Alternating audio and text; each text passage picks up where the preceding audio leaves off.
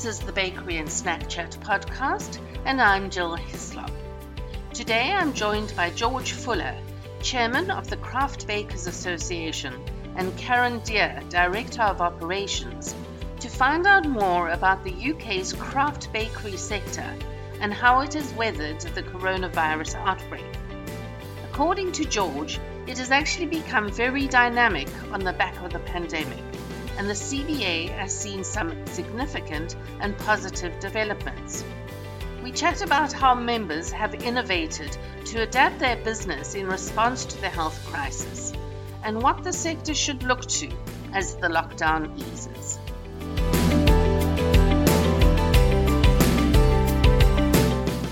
Tell me, how vibrant is the craft bakery sector? Very vibrant at the moment, and it is becoming more so, I think. Certainly on the back of the pandemic that we're currently, the COVID-19 pandemic, there is a different dimension to it all. Right. And we've certainly started to see some quite significant and innovative developments within the craft bakery sector. It was already enjoying something of a renaissance in as far as people were starting once again to appreciate the value of good, but not only good bread, but they also started to value the small craft baker. We can only hope that whilst things will be slightly different, we think, then that we can continue on this trajectory, which is highly encouraging.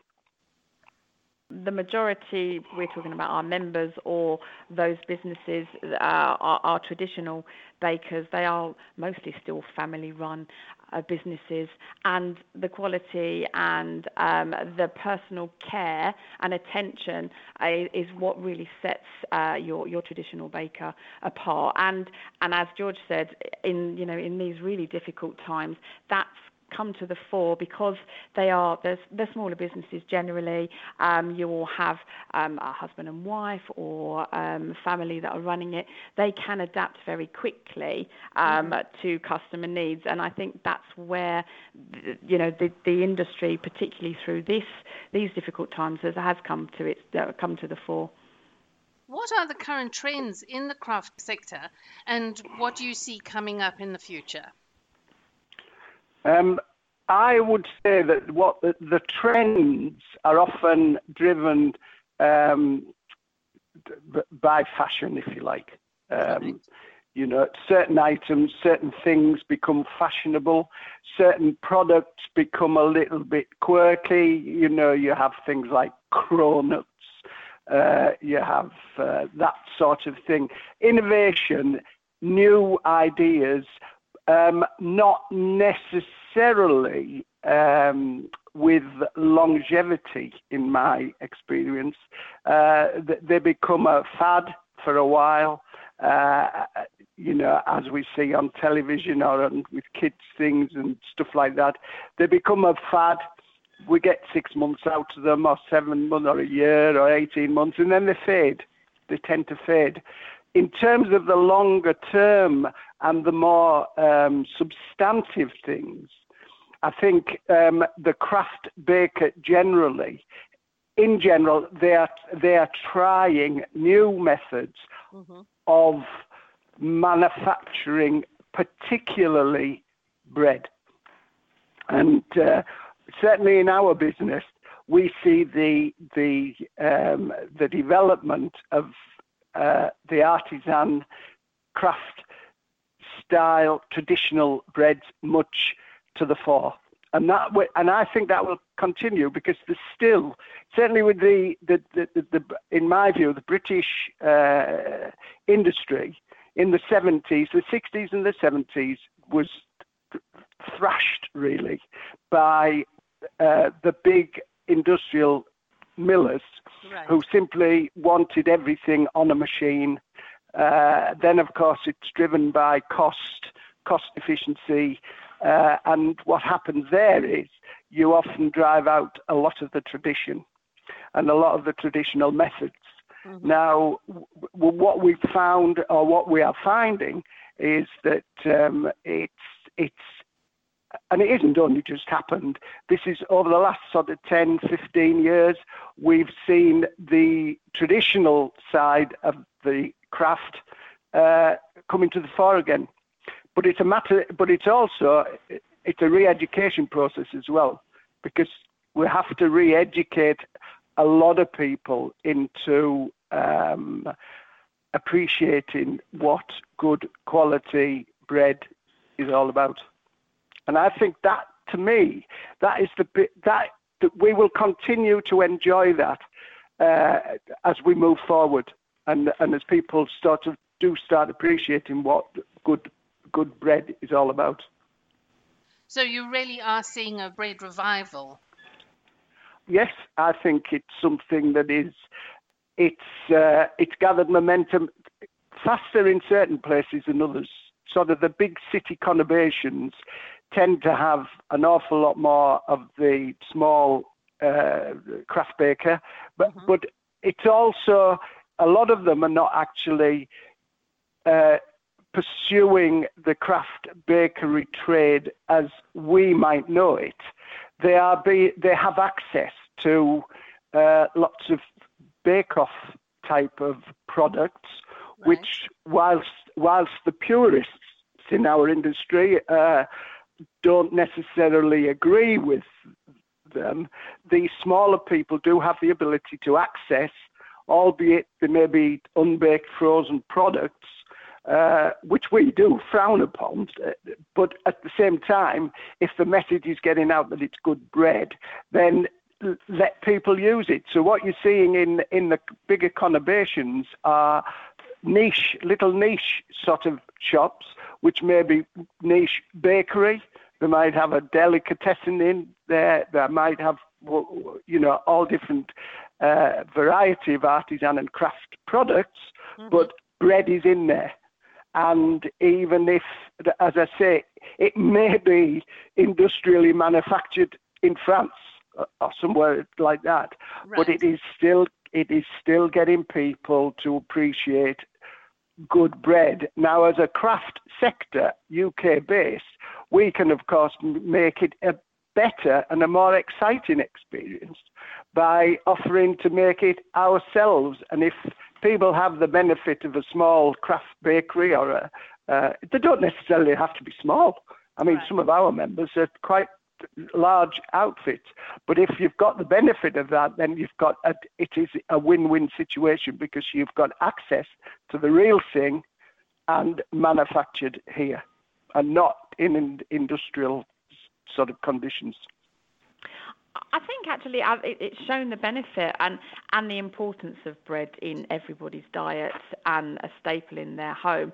Whether you buy from your craft baker or you buy from, your supermarket, bread is an important dietary food, and for it to be highlighted in that way. And I think we've seen a lot of positive news stories about bread, particularly over the last 3 months or so, and highlighting its importance within the country and within people, families, and how they use it.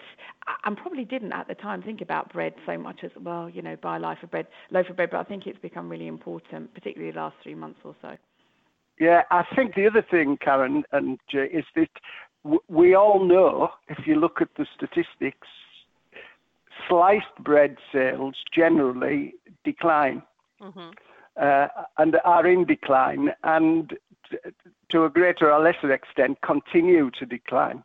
And I think that is to the advantage of the craft sector, in as much as they can they won't necessarily fill the space because of volume. I mean, we've got to acknowledge that the industrial baker has a great role to play, right, in feeding the nation with a sliced bread, But even they're becoming more innovative, developing new seeded breads, and they have I think they tend to use the word traditional rather than craft or whatever, but they're doing their bit as well. But we are seeing, some of our members certainly have seen quite significant growth on the craft styles of bread and the traditional styles of bread, and that to me demonstrates that the re-education process is actually working. Please, can you tell me about the Craft Bakers Association? We've been in existence since 1887, so we have a long history, and the association was formed originally to support, for exactly the same reasons that we are still working to today, to support the craft baker within the industry. And we've carried on many of the traditional ways of supporting our members from there. Hasn't really changed. We have two charities as well that run alongside our association. So we have a benevolent fund, which was set up around the same time to support the less fortunate in the community, and we have an education fund which we use to support younger people in the industry, and also to support our members if we've got new, if, as George is saying, if there are new innovative products coming out or legislation and that type of thing, then we would normally use our education fund. The association itself, we are headed up by our chairman, George, and our board of directors are all bakers themselves. So we are a true traditional association in that everyone who has a position on the board is a baker. So along with all the other benefits we offer in terms of health and safety and employment law, networking, I think our biggest asset is if you are a baker, you can be sure that any of the team that are on the board of directors would have come across any problems that, you may be encountering, that they've been at the sharp end of it for many years. And that is quite a good benefit to perhaps people who join our association and are just starting out. They would know that they have, the support of very experienced bakers who are able to help them with any queries that they may have. Generally, our members join us for employment law, health and safety. We have just released our COVID-19 management guide, which is free to all of our members, and that's to support them for the members that have stayed open and those that are now gradually starting to return to the high street. It will hopefully give some confidence to the customers that are visiting that the business that they are purchasing their bread from has gone through all the right procedures to ensure that everything is safe. So they're the type of issues we get involved with our members. It's just really to make sure that they're supported and they're able to carry on with what they do best, which is making bread and sandwiches and cakes. All the lovely things. We do also work alongside lobbying for our members in terms of allergens, which was, we were working on that just before the lockdown, allergens, labelling. So, we do an awful lot of work around those areas for any legislation that is maybe looking to be implemented.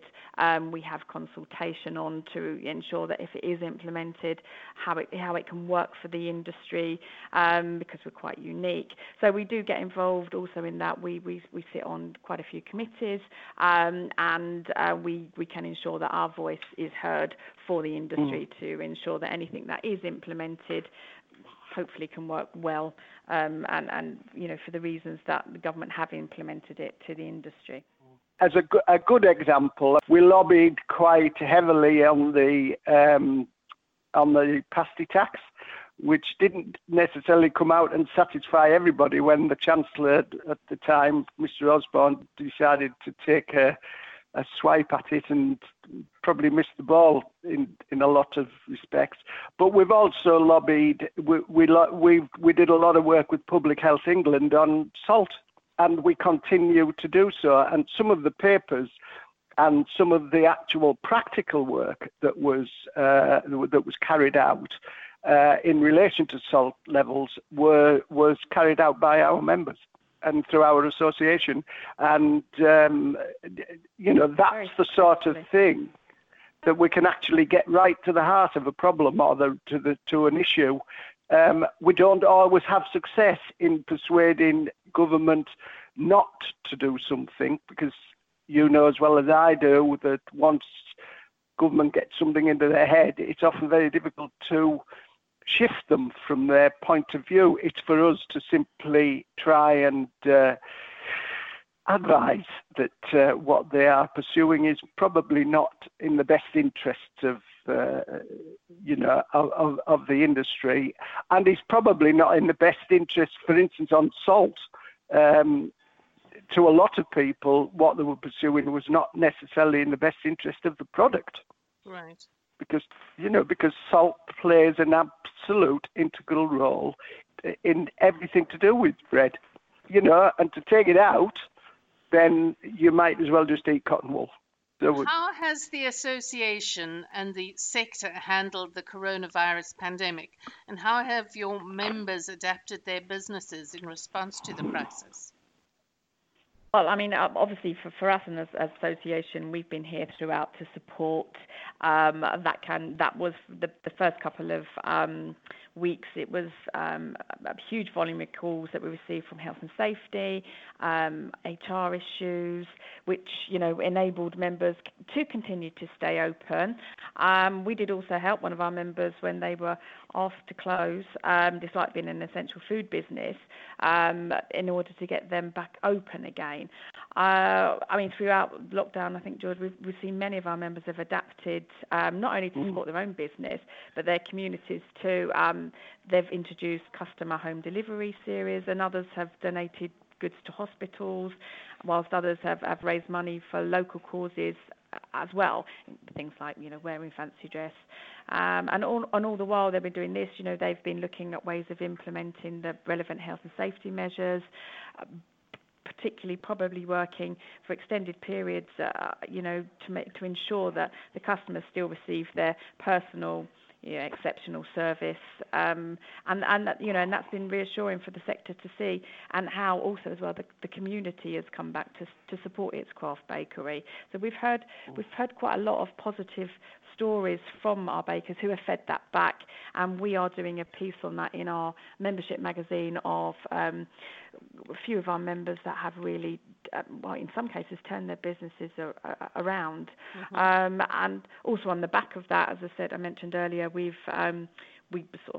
developed with our health and safety team the COVID-19 management guide, which is in collaboration with Safer Assured, who are an environmental health experts. And we've worked with the team there for many years, and hopefully, the information in there is, as long as the members concerned read it, adapt it, then they can be assured that their risk assessment templates, their monitoring records, signage, they will be on point for to ensure that customers can feel safe. I would say, visiting their shops. I think the other thing where we talk about the complexion of lots of business have changed, and again, I'm speaking from personal experience, depending on the business profile in relation to customers. If you were a shops-only business, then and they were your own shops, then you will have been able to look at it from a very practical one-stop type of situation. What are we going to do?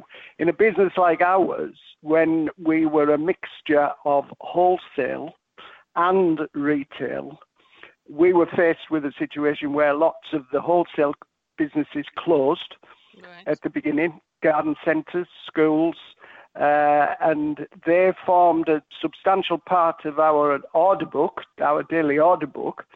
But then even some of those people started to be quite innovative. And if we didn't start a delivery service, which we did in certain shops, and bear in mind, the delivery service was more beneficial to lots of people who were probably in the rural community where they couldn't get out. It was difficult to get out, and we were able to introduce, with the help of the community, because we just didn't go in ourselves and say we've started a delivery service tomorrow. Generally speaking, members of community would ring us and say, we are setting up blah blah blah blah blah, can you help us? And we did that through the shops, and where some of our wholesalers took significant amounts of product because they'd started delivery services, and they were doing rural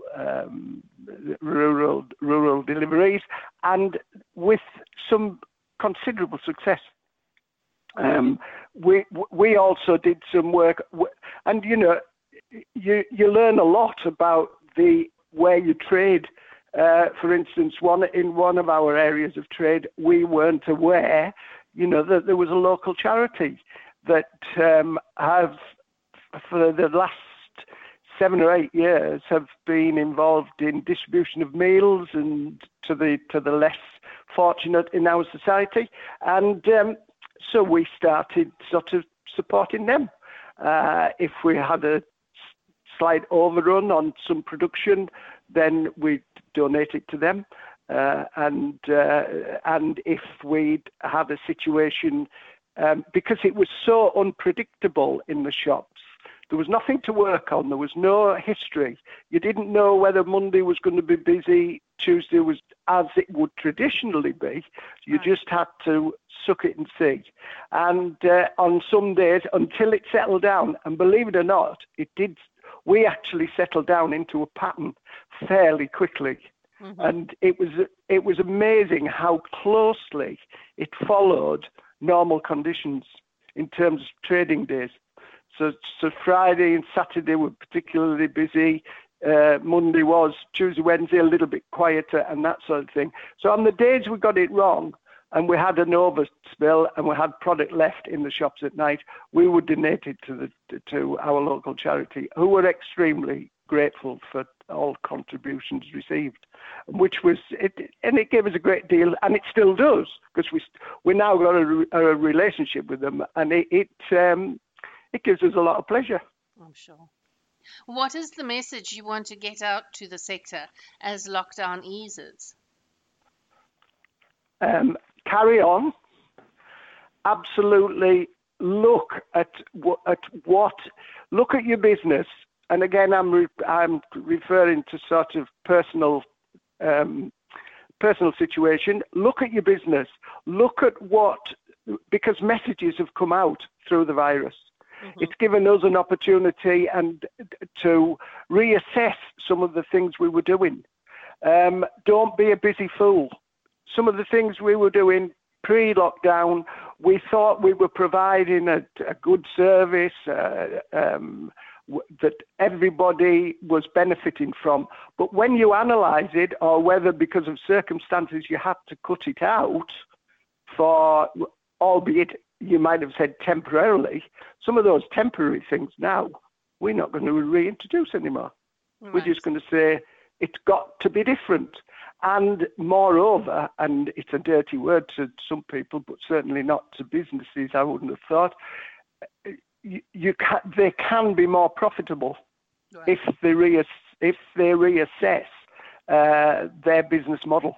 The other advice we can give to people who've closed for whatever reason and are just starting to reopen is that those who've been left have seen quite an uptake for shop sales, and I think what we've got to do is capitalise on that and endeavour to hold on to all the gains that we've made. Not everybody has gained to that extent, but there has been. Certainly, again, I'm relating to our business. We've seen in certain areas quite substantial increases in shop take, mm-hmm. which has been highly it's been very welcome. But again, I go back to the point: reassess if you are starting up again. Just reassess your business model and see whether, because it's an ideal opportunity to reposition yourselves and do something a little bit different. Yeah, and of course, for our members who are reopening, and we appreciate that's going to be difficult, but just that we've been through, as an association, we've been through this for the last 3 months or so. So I think we've become hugely experienced in the benefits and the pitfalls. So any of our members that are starting up, that's what we're here for. We are in a position where we can advise and make sure that everything they're doing is consistent with government guidelines, and ensure that their business can get back up and running as quickly as possible. There's obviously a lot of benefits why the craft sector should consider joining CBA. Can you tell me more about that? Well, as I say, our main, I think probably the main benefit that's used mostly is employment, because most of our smaller businesses won't have a dedicated HR. Their main focus is products out, feeding the community and products out through the door. So as an association, we're kind of a one-stop shop. So we will be your HR advisor. We will be your health and safety advisor. We will be your go-to for not even questions that we would answer on a daily basis. We have members who, they want to buy machinery, or where's the best place to, buy this awning, or I need a part for my oven. So we make it our, we're not just about the benefits that we advertise, but it's about a community as well for our members. So whatever problem they've got, they can pick the phone up and ask. And we've sent, quite a few informational mailers out last week, actually, for members asking advice on, where's the best place to get a new payment machine, to avoid the cash. So it's all those types of areas where you haven't got to ring 2 or 3 different companies. If we don't know in here, you can be assured that we will find someone who does know. So we really are just the one telephone conversation, and I would say 99% of the time we can help all of our members, whatever their query is. And I think it's an insurance policy, really, if you look at it that way, that you never know when you're going to need us, and who would have foreseen where we are now. And for those people that were members of ours, I think they would quite, to a person probably, have appreciated having us at the end of the telephone to help them through the furloughing, particularly in the beginning of the pandemic, then the health and safety, then the opening up of businesses. So we have been there as a support, and I think, as we always say, George, if it's seen, really, it's not a cost to your business being a member. It's an investment, because you really don't know when you're going to need us. It's typically insurance. Sometimes some people, and in difficult times, they find it. They might think, well, what am I paying that out for? But being a member of the CBA, you can you can recoup your membership subscription very, very quickly, depending on what sort of problem you've got. And you can get from within your subscription, we have access to the very best expert advice. And if people understand that and acknowledge that, then they would immediately see the benefit.